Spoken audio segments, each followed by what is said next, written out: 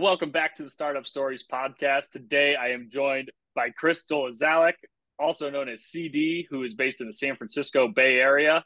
And I'm sure he will tell you how much I might have butchered his name right now. CD, how are you? How are things going today? I'm doing great.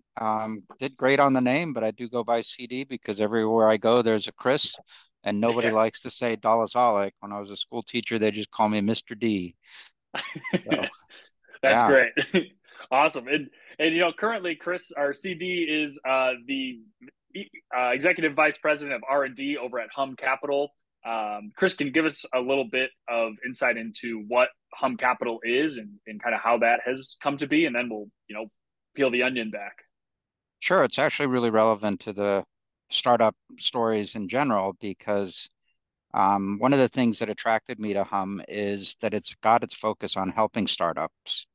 And when you think about startup financing, a lot of them get financed through VCs, and that can be bi-coastal because a lot of times VCs like to invest in people they know, because we'll get into it more, but startup success is all about people, and VCs trust certain people.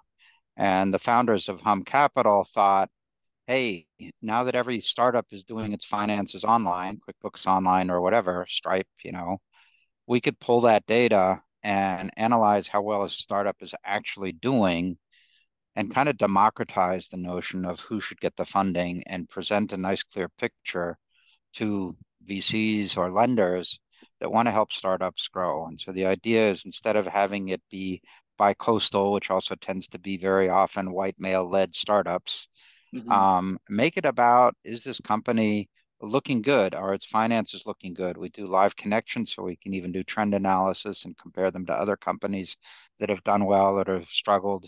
And we compare that to criteria that investors give us that say, what's their risk tolerance? What are they looking for? How much do they want to see invested in R&D versus marketing versus sales?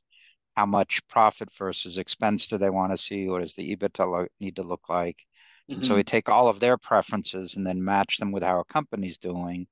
But we can also feed that back to the company and say, hey, in the eyes of an investor looking at your finances, you're great here, here, and here, but this looks like maybe you're investing a little too much in marketing, right?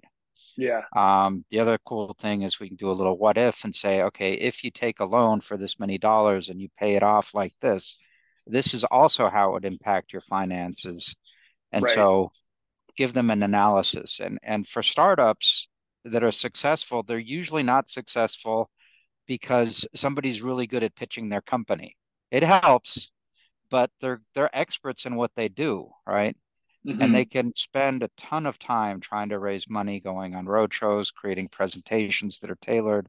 And the whole idea is to take that effort away and make it really easy for a startup just to connect their finances and not have to spend all that time and thinking, and then just match it up with investors and create that marketplace. Yeah, I think, and it sounds like Hum kind of, it's like they connect, the connectors there, making finding the people on both sides and being able to be like, hey, this person A could be good with person Z here. Let's make that happen. Um, Exactly. and I know you mentioned kind of a lot of VCs tend to invest with people they know. Um, how have you? I guess, like, what is the why that Hum kind of has gotten started, and in being like, hey, it's not necessarily, yes, who is always going to be important, but it shouldn't be the most important thing if you've got this great product with these great finances, and want to navigate just because you're a 23-year-old that lives in Nebraska and doesn't have access to Silicon Valley or New York City or Miami. Like, what, I guess, is that, was there like a part of you that was like, hey, let's look out for the little guy a little bit here? There's definitely a part of me, let's look out for the little guy. And the previous startup I worked at was doing personal loans for the Mm-hmm. little guy on the individual level. I'm always interested in helping out. And, there's actually talked to the founder of Social Capital, who said there's three ways to help out the people in the world. One is through finances, the other is through healthcare, and the third is through education. I haven't done healthcare yet. I've talked to a lot of companies, but helping companies financially, because you can not only help the company and the CEO by doing that on a more widespread basis, you're also creating job opportunities and growth for the individuals. And so that Hmm. that was really cool. And Blair Silverberg used to be a VC starting, I think, at age 11. He got some money from his bar mitzvah and he started investing that. And so he really got into the whole dynamics of how do investors make decisions and how do those pan out. Now, Cool. I think the knowing the people in some ways is important, but how do you know people you haven't met? And so the finances, in a way, I believe, are a proxy for the people that are running this company are making the right decisions and it's paying off for them, Hmm. right? Ideally, we could open up their brains and look at them and say, okay, do they have the right mindset? And I think it does require a certain mindset to make a startup company successful. For sure. I think, yeah, having that, the financial background and understanding how the financials work is a huge aspect of, you could have the best product in the world, but if you can't figure out the back end finances and to make it viable, then, it fades away pretty quickly.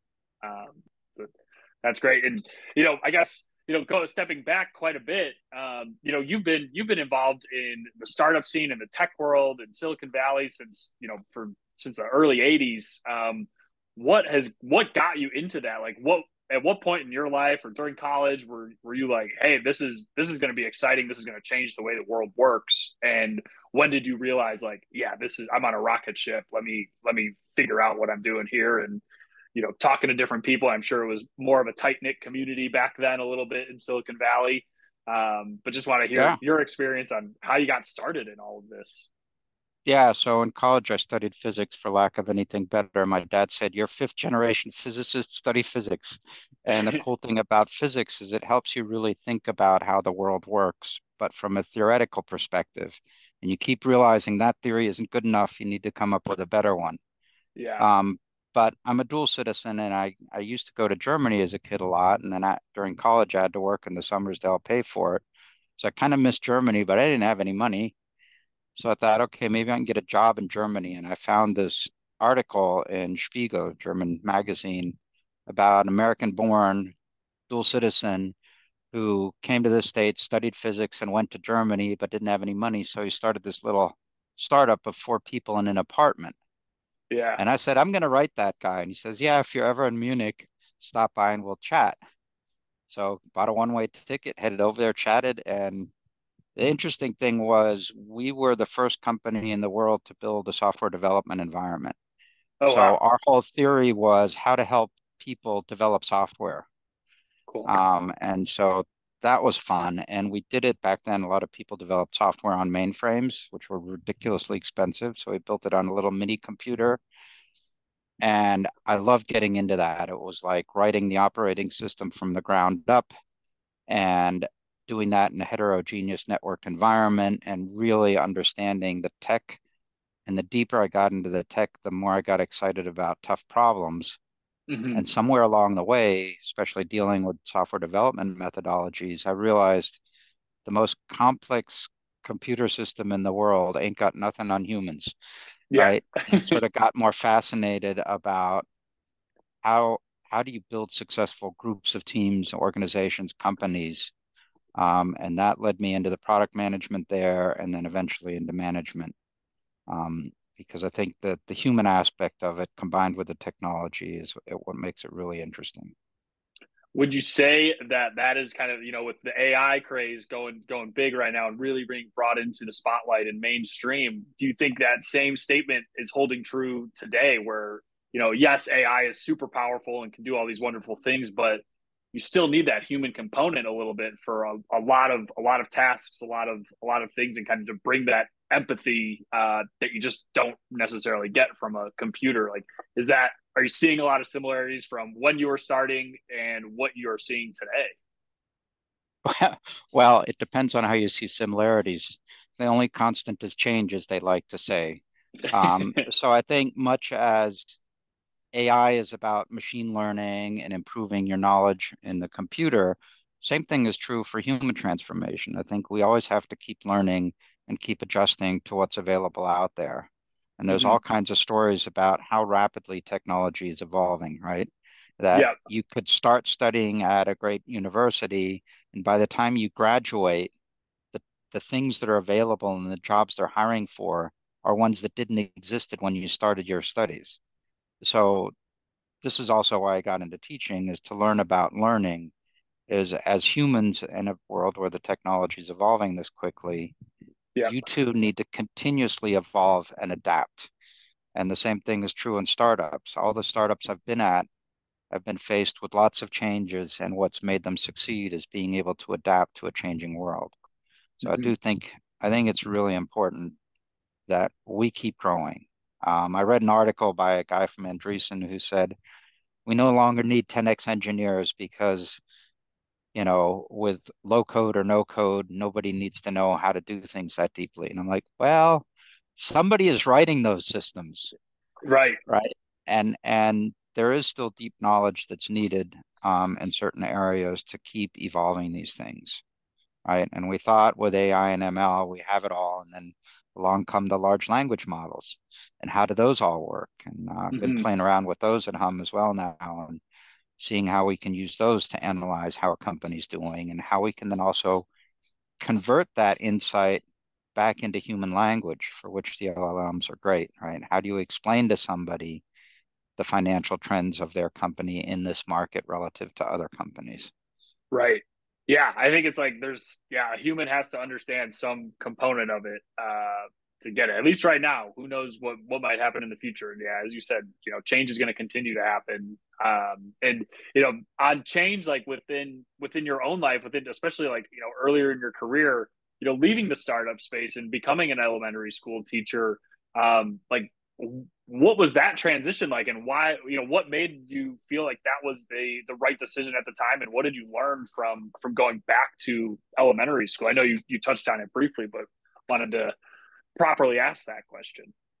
Well, there were a few things. One was the one startup I joined during .com was hugely successful. We were actually the fastest growing startup on NASDAQ, and we went from joining it pre-IPO to a $26 billion valuation, to Wow. then the .com crash, right? And I had put a team in place where they didn't really need me. I Hmm. had done relatively well there, and I thought, okay, how can I give back to the community? Um, Teaching is a challenge in California, so I wanted to invest in that. But I was also curious about learning how people learn. Yeah. And that was really fascinating because one of my professors worked with Carol Dweck at Stanford, and she explained to me how the growth mindset theory came about. And this was all before Carol Dweck even published her book on it.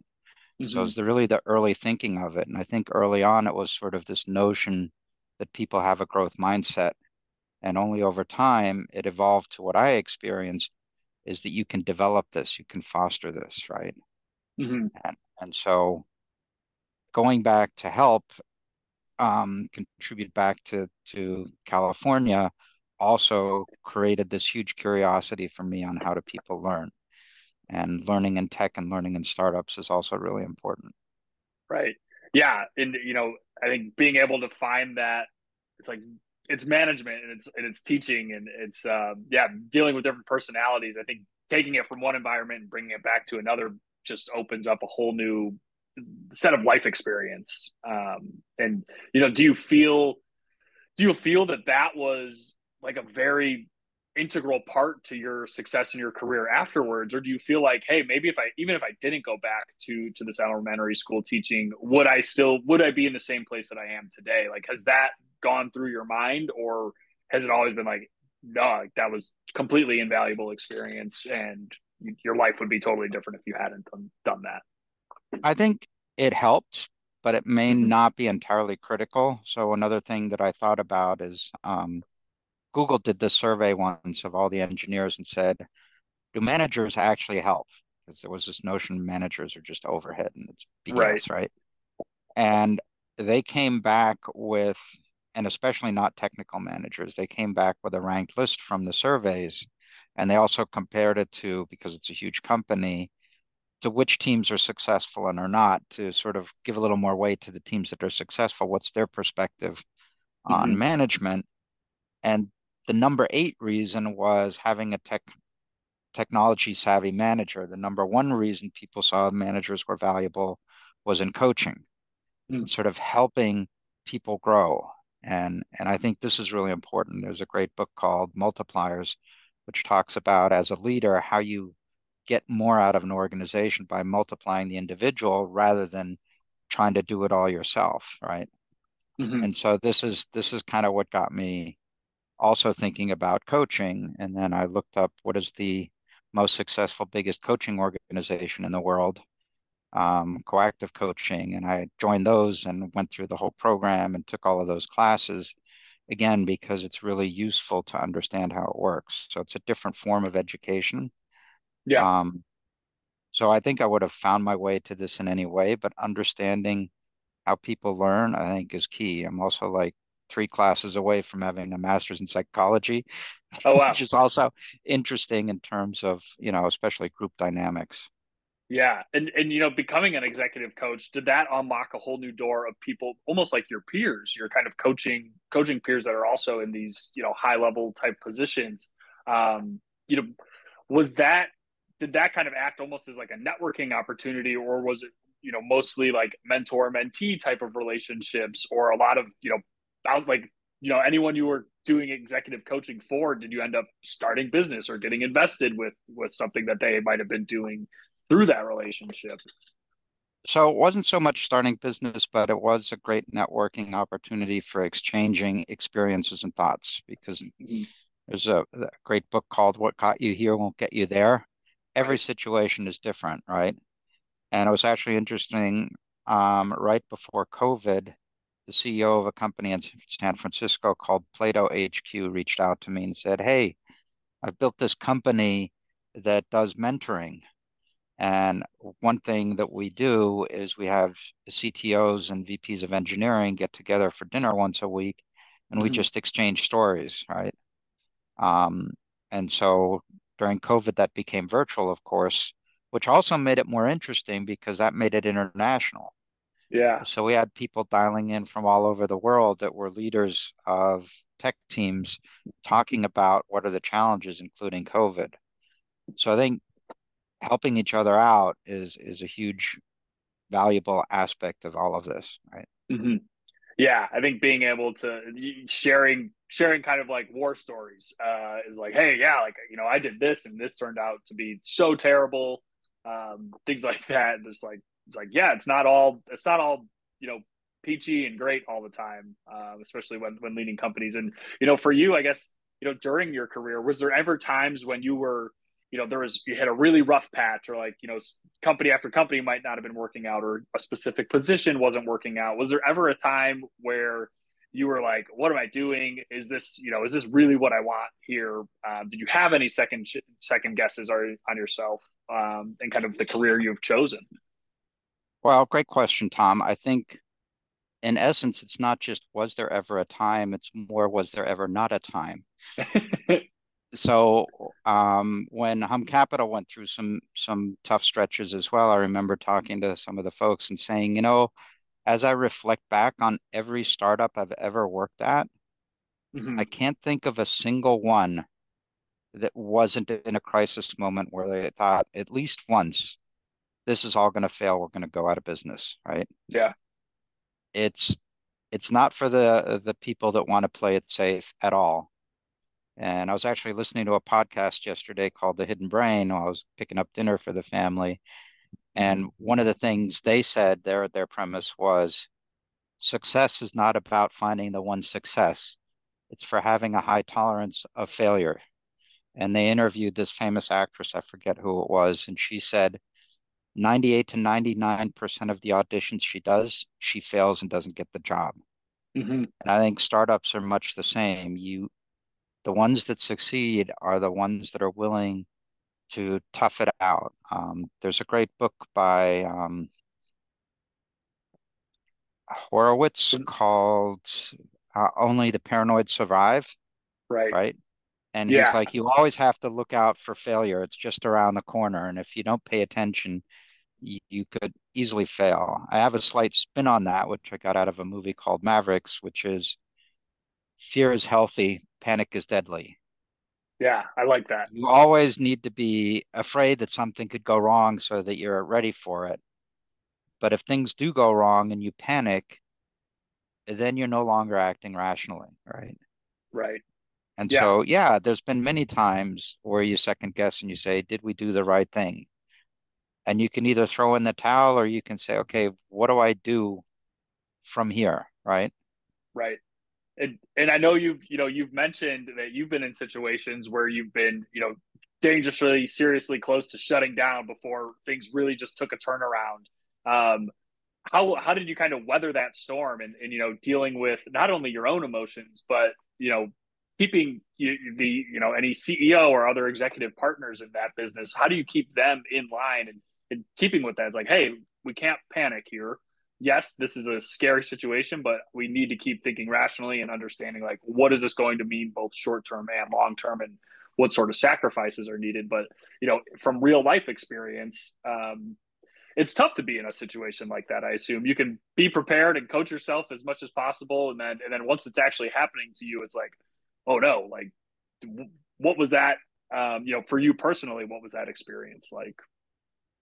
Well, one of the things that I always like to talk to people about when they're thinking about joining a company is they say, look, it's a big decision for us to decide whether or not we're going to hire you, but Mm-hmm. it's a bigger decision for you on whether you're going to join us because you're going to spend more of your waking life with us for the next few years than you do with your own partner or family, right? Right. And a lot of people go, "Wow, I never thought about it," right? This is like getting married. And I'm like, well, not a lifelong commitment, but it's that mentality that it kind of is like a family because you spend so much of your time at work.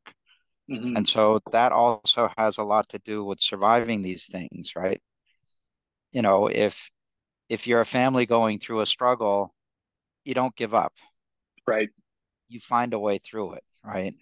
And if everybody has to go from eating steak to eating ramen for a while to make that happen, then that's what we do.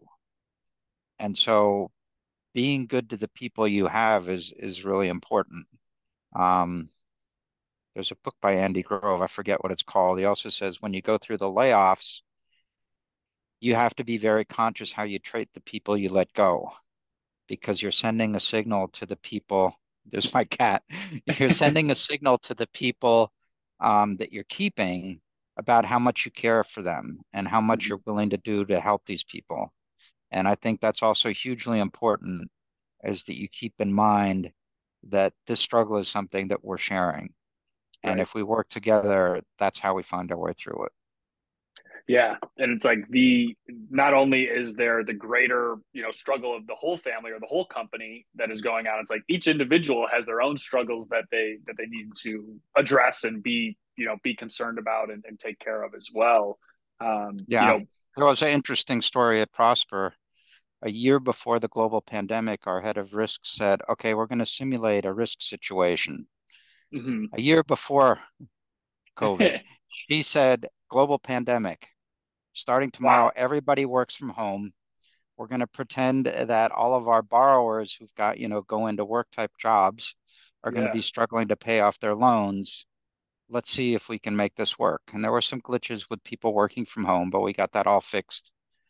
And then when COVID actually hit, we knew there would be a financial impact to the company that could even sink the company, right? Right. And so the notion was we start off by laying off 20% of the people just to save money and have a buffer. Mm-hmm. And I thought, okay, is this what you would do with your family? Okay, we've got 5 kids. We're going to throw one out on the street, right? Yeah. No, not really. So I made a suggestion that we cut everybody's pay to save that money. So everybody gets a 20% pay reduction. Now we did a little graduated. The execs got more and the Right. people at the lower range didn't get a cut.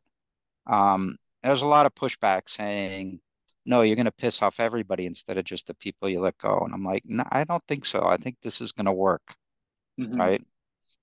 And so everybody had to work from home. Everybody was working for less pay. And in the end of the year, it was everybody was really happy that we kept everybody, right? It felt like a team. And then we thought about all the people that wouldn't be able to pay off their loans. And there were a ton of people said that they couldn't pay off their loans, like tens of thousands. Mm-hmm. And the engineers scrambled to put systems in place that allowed them to either reduce their payments or stall them or whatever. And more than 99% of the people were able to not default on their loans. Wow. And that created an excitement of, even in this time of need, we can do something for people. And then all Hmm. the investors are like, wait, what's going on? Nobody's defaulting. Okay, we'll start reinvesting.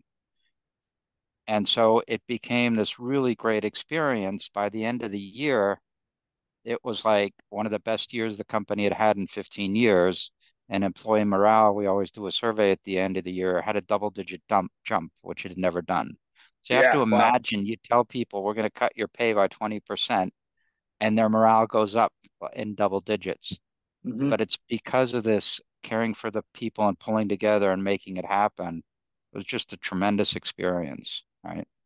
Yeah, I think it shows that you're looking at the bigger picture, not just like the short term. And I think I feel like we maybe have seen that a lot in the past 12 to 18 months with a lot of the big tech layoffs. Is the first thing that gets cut is the headcount and the budget on what you pay your staff, rather than, hey, where can we cut on potential like office space or executive pay, things like that are just astronomically more than some of the on the ground workers in a lot of these cases. How do you feel like some of those situations could have been handled a little better? And obviously during COVID, you hear all these horror stories about the way that people did layoffs, and just like, hey, you're on this Zoom meeting and then you just lose access 90 seconds into that without really getting any more information. um, I'm sure hindsight's obviously 2020, but for future, what would be a situation where you think a company that is going through rough financial times and not doing great, like how would you suggest they deal with a situation like that, when they need to make some sort of cost cuts, whether it's layoffs or operational costs, things like that? Well, I'm always careful about generic questions like that because there is no one answer to every problem, because every Right. situation, every market is different, every company is different, every set of people is different. So there isn't like, okay, in this situation, do this. Hmm. Um, but I do think thinking about the people is important. There's also a great interview out there somewhere of the CEO of Airbnb who talked about how did he think about what do we do in these tough times. So he also thought about the people a lot. And for me, it's, what keeps the company going? What's going to get us through the storm, right? The fastest boat doesn't always win the storm. It's the one that doesn't go under. Right. Simon Sinek has this notion of an infinite game, which is you just need to survive. And Hmm. that's where it can get tricky because you think, okay, the way we survive is we cut costs, and the biggest cost is people. But if you cut the people instead of like we did, reducing salaries, or like you suggested, looking for other spaces, and then you don't have the people left to pull you out of the storm. Right. So that's a really tricky thing. And it's a really hard thing for leaders to sort of say, how do we cut our own pay, or how do we reduce our own ranks to make sure the company succeeds and, our stock becomes worth something. Maybe that's the selfish way to look at it. It's not easy. There's no one golden answer, but I think it's the people that are going to make it work. And Andy Grove's book also talks about that. If you have to cut people, then it's morale that's going to be the most impacted. And you really have to think about how to keep the team together. Right. I think being able to, yeah, like no situation is the same. No company's going to have the same, deal with the same thing. It's like it's every time is going to be unique, and there's got to be, a different way that people handle it. And I think, yeah, keeping morale after layoffs is difficult, and you lose these people that again, like you spend more time with them than you do your own family for a lot of people. And it's hard and it's difficult, but I think being able, when people are laid off, being able to take a positive approach, keep their own personal morale up, is like, hey, this is a new opportunity for me to get into something new. What can I take from this experience and bring into another company or my own company, and being able to kind of see the positive outlook there. And before it even gets to that point, like I know you've dealt a lot with like smaller companies, finances, things like that, even like, especially with Hum now.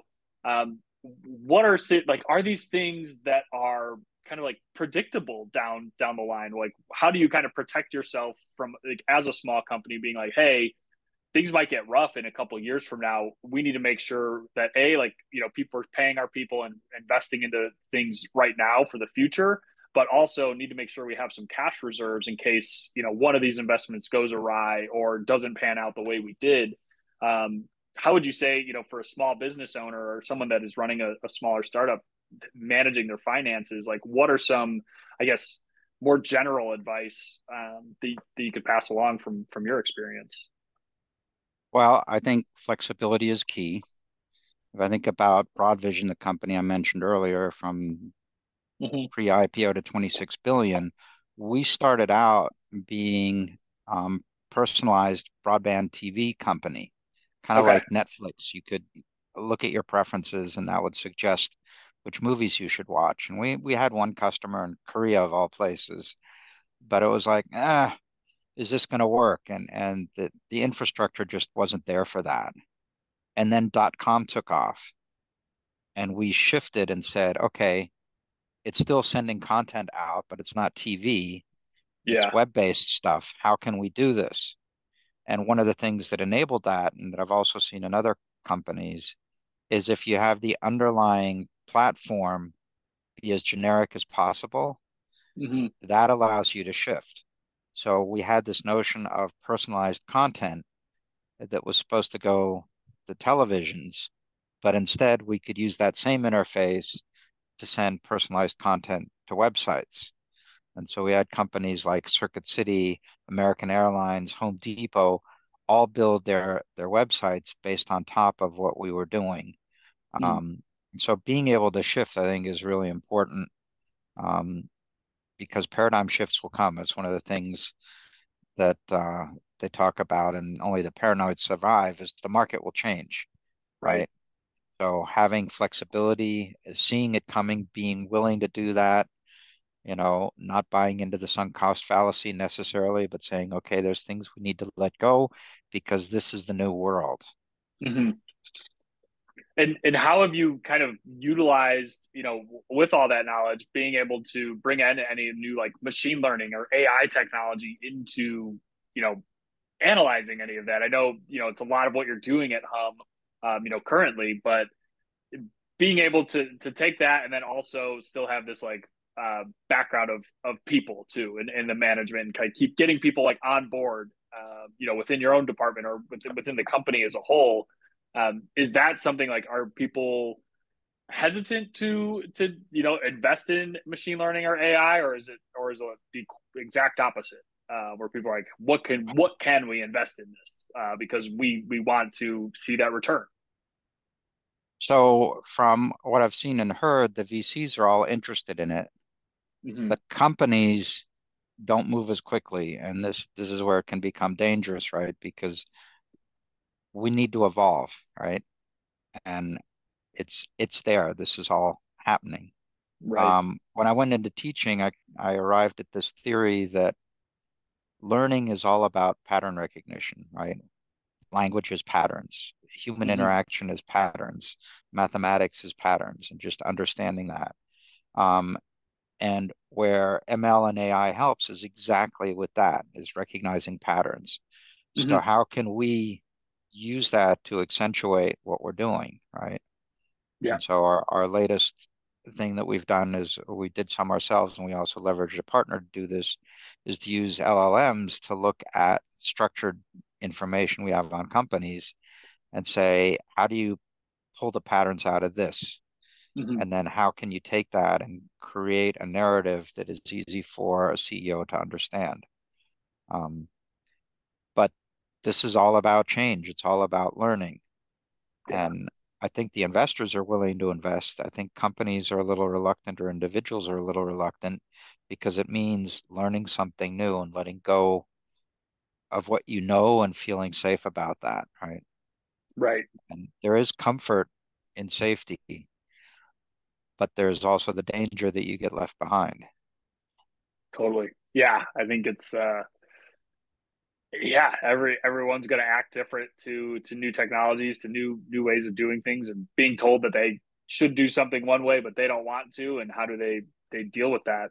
And I think from you, back to your management aspects. Like I know you're a talent whisperer, and what is that exactly for those that aren't familiar with what that means in the management space? Like, what does that entail, and kind of how do you kind of get to that point over the course of a career?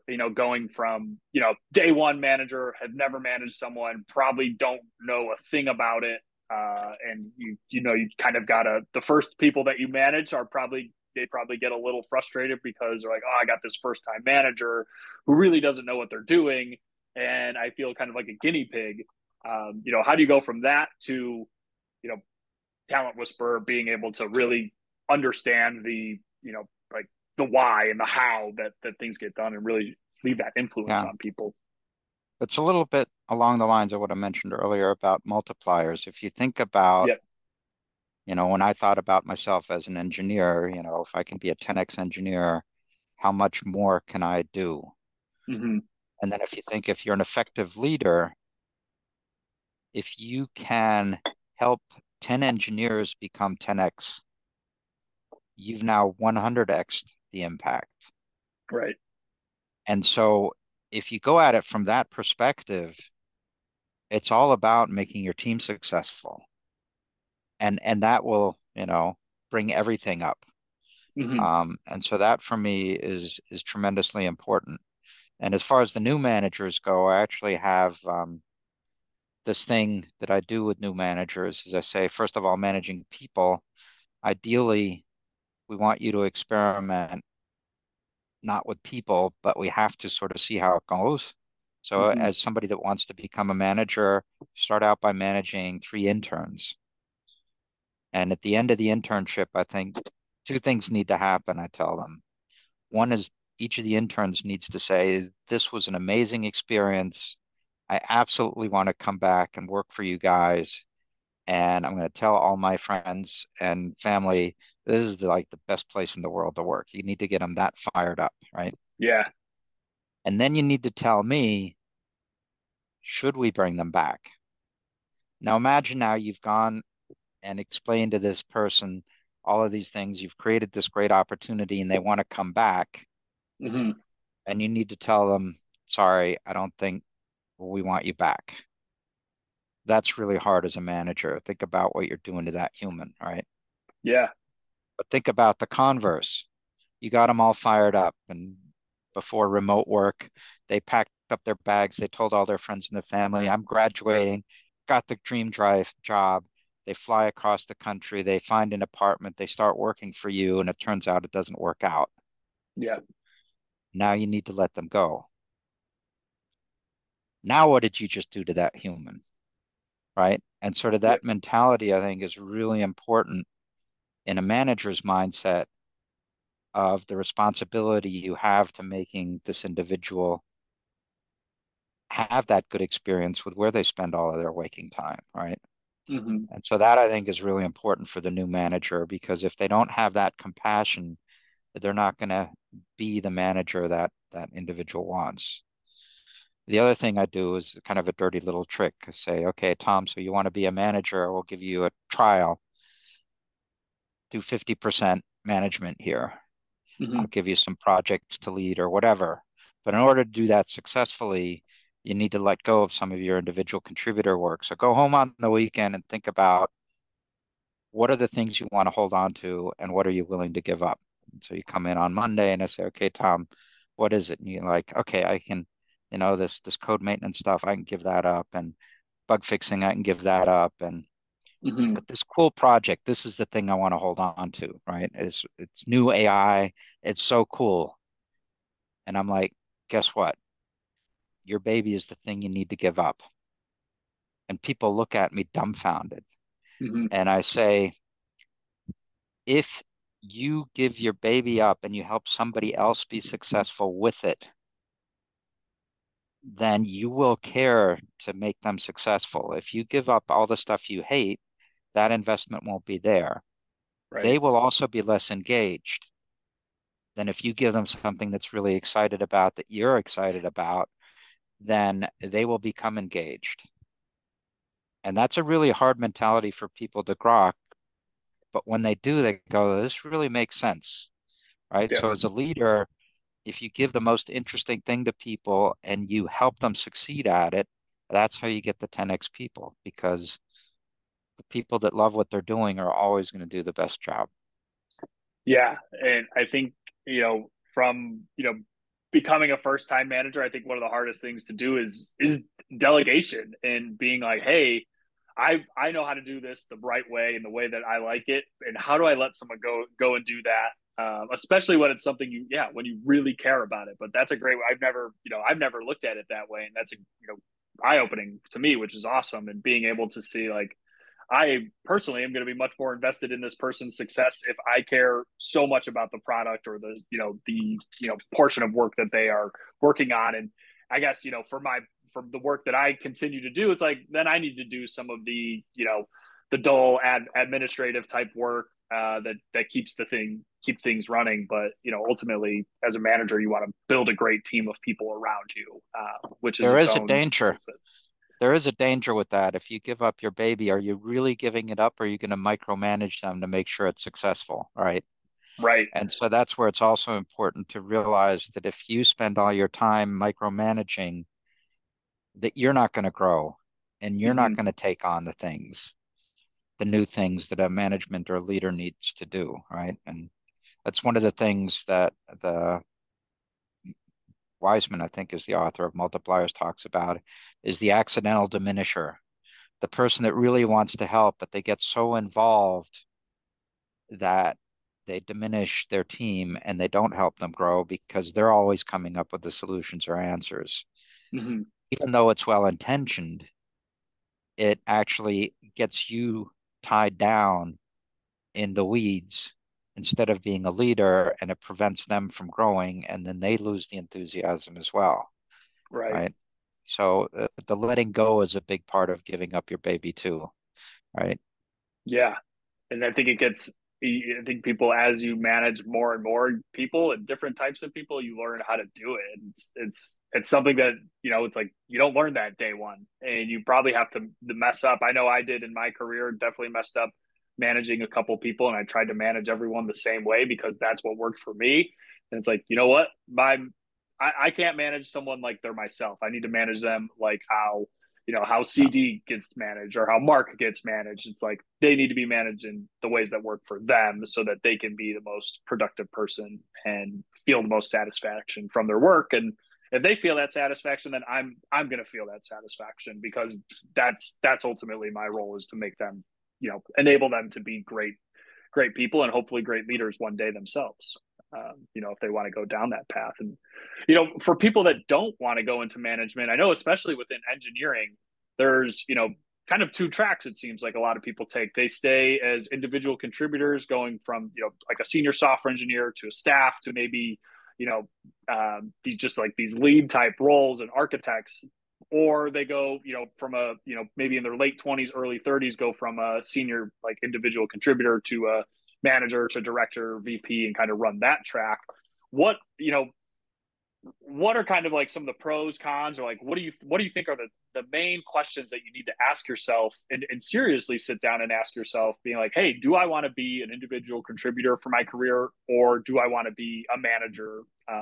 And you're going to have to give up and give and take on a few different areas, I'm sure. But just want to see what throughout your career, what you've seen there and coaching people, Yeah. things like that. So it's really interesting because it depends a lot on what you see and how you intend to do it. So one of the things after getting Twitch acquired by Amazon that I wanted to do was get really into hardcore tech again. And Mm-hmm. so I joined Pure Storage, which builds SSD drives up to petabytes for a large institution. So it's not just the software, it's the hardware and fault tolerance and all of that. Really hardcore engineering. And they have an incredibly high bar for hiring their engineers. And it's all about technology. And the people that come there are just the most amazing intellectual people in terms of solving technical problems. Um, and while I was there, I think it was like 3 years. At the end, I was looking back and I realized the only engineers across both business units that ever went from engineering or into management were people that I coached. Mm. And there were people that had looked at my calendar and said, "Oh my God, I would so hate that." But then over time, they began to learn just how fascinating it can be and how rewarding it can be to help other people. And one of the things that happened also is my boss, who was the first manager there, I'd worked with at InView as well, said, "Hey, I hear you're pretty good at doing management closes for interviews because in order to hire all these great candidates, you also need to sort of sell them on this is a great place to work, right?" Right. And he said, "You should shadow me. I'm pretty good at doing these closes too, and then I'll shadow you." And I said, "Okay, in an hour, I've got an interview. If you got time, come in and shadow me." And he did. And at the end of it, he said, "Okay, forget it. You're not shadowing me. You need to train every manager in the company on how to do a manager close because you really get these people to trust you and recognize that you have their best interest at heart and they Hmm. don't want to work anywhere else because they realize what it means to be managed at Pure is so different, or at least by you." And so then I did training classes to every manager in the company on how to do this. And it sort of opens your mind up in terms of really caring about the individual and their growth. And but it doesn't just end at the interview, right? Because it's then the next thing is how do you help people become productive? How do you spin them up? You don't just Right. hire them, put them in a seat and leave them alone. The spin up process is huge as well, right? So helping people become productive is also really key for a Hmm. manager. And then retention is the other thing, right? You can hire as many people you want, but if the good talent is walking out the door, you're losing so much because every new person is an unknown that you have to train. Every person that leaves because they found a better job is a huge loss. Right. And I've had throughout my experience people get job offers with more options, more salary and everything, but they want to stay because they say, "I just love the time I'm spending here. I'm learning so much. I feel respected and valued, and this is just a great place to be." Right? Yeah. Kind of the exit interview thing that you've probably heard of is when they ask people, "Why did you join a company?" It's because of the company. But why did you leave the company? It's because they didn't get along with their manager. Right. I think that's coming from the recruiting space and talk. I've talked to thousands of people looking for jobs over my career, and I'd say number one is bad management. Looking to leave a team, and it's not necessarily they don't like what the company does, but the person that maybe has been their most direct contact. And then second comes it's like money comes down to it a lot of times. But I think Mhm. seeing it how that vast difference just between bad management and money, it shows you how important it really is. Like people will work for a little bit less if it means working with a good manager and they believe in the work that they're doing and feel that true empowerment. And then that all the what you're saying actually gets taken into action. Like you don't just talk the talk, you got to walk the walk when it comes to management Yeah. and be okay with letting go of the leash a little bit to let someone else, grow and become better and make their own mistakes. And when they do make mistakes, being able to find a way, hey, what did we learn from this situation? I'm not mad. Let's figure out how to make it better next time. Uh, I think Yeah. is important there as well. Um, Yeah, it's kind of the notion of radical candor, right? mm-hmm. I always say radical candor is best received if it's served in the interest of the employee, right?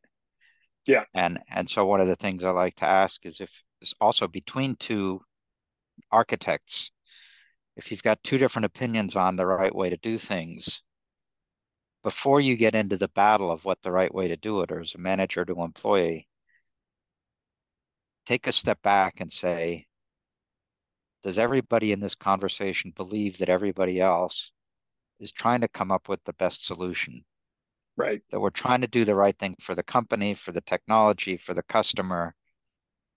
Do we all believe that's the objective we have in mind? If the answer to that is no, then you got a bigger problem to solve and you need to start with that. If the answer to that is yes, then I say what you're doing now is you're standing shoulder to shoulder and saying, okay, I want to hear your idea and I want you to hear mine. And we're shoulder to shoulder looking at the problem to come up with the best solution. Mhm. Whereas the other way, it's nose to nose and it's fighting, it's defensiveness, it's not wanting to give in. And Right. so I think when it comes to that, it's really important to provide the environment where you can help people grow by letting them realize that's what you're there for. And when you say, I see how you did that, but maybe it would have been better to do this. And I know you're trying to do the best thing for the company, but might have this been better? Let's talk about it, right? And engage in the conversation. Yeah. And talking about it and truly talking about it rather than just doing it for them. Yeah, Because that way, nobody learns from that. Uh, and, exactly. and and people, the employee who maybe made the mistake probably feels a bit diminished when they realize when they see you just doing it instead of them, and be Yep. like, And then the next time you're going to have to do it again. So you're actually yeah, diminishing yourself by that too, yeah, because now you have to pay more attention.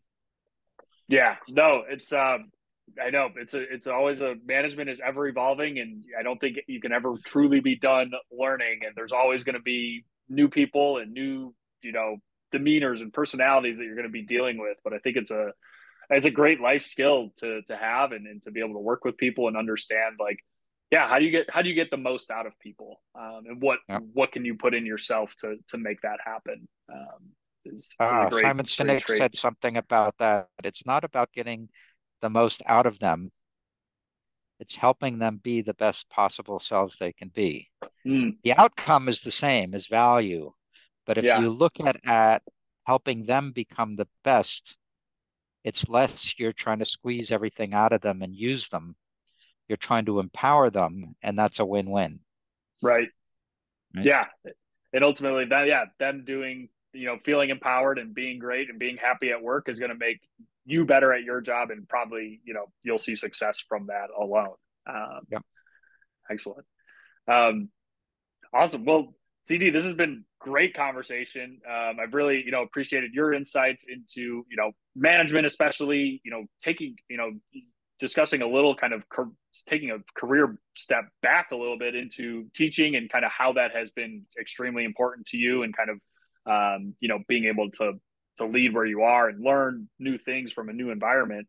But anything else you want to? I know you've got a website and you've got some coaching, but anything you want to plug into to the end of the episode before we wrap up here? Well, it's the taking a step back in some ways can be just like going to another company, Mm-hmm. right? Anybody that's gone to a new company realizes the first few months of a new job are just hell because you're drinking from the fire hose. You have imposter syndrome, right? You don't know if you can actually do all of this.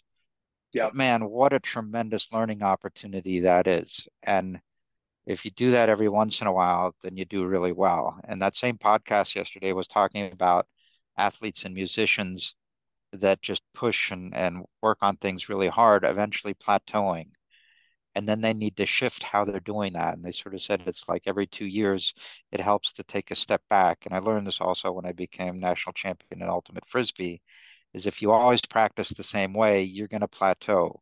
You need to Mm-hmm. find new ways of doing endurance training or strength training or strategies or whatever.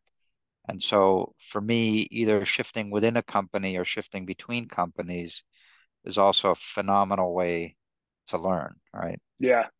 Yeah. Taking new opportunities, new roles, and just constantly learning new things or improving around the things that you thought you knew already, but has changed so much in the past couple of years. And the best way to do that also is to leave people behind that you have grown, right? Mhm. And we talked about Bill Campbell earlier, before this call, I think. Yeah. It was called the Trillion Dollar Coach because he created a $1 trillion valuation in Silicon Valley, supposedly. And I remember when he was leaving into it and he pulled Brad Smith onto stage and he said, one of the most important things for a leader to do is to groom their replacement. And Yes. Brad is now going to be the CEO of Intuit. And man, what a CEO he was. I loved working with Brad.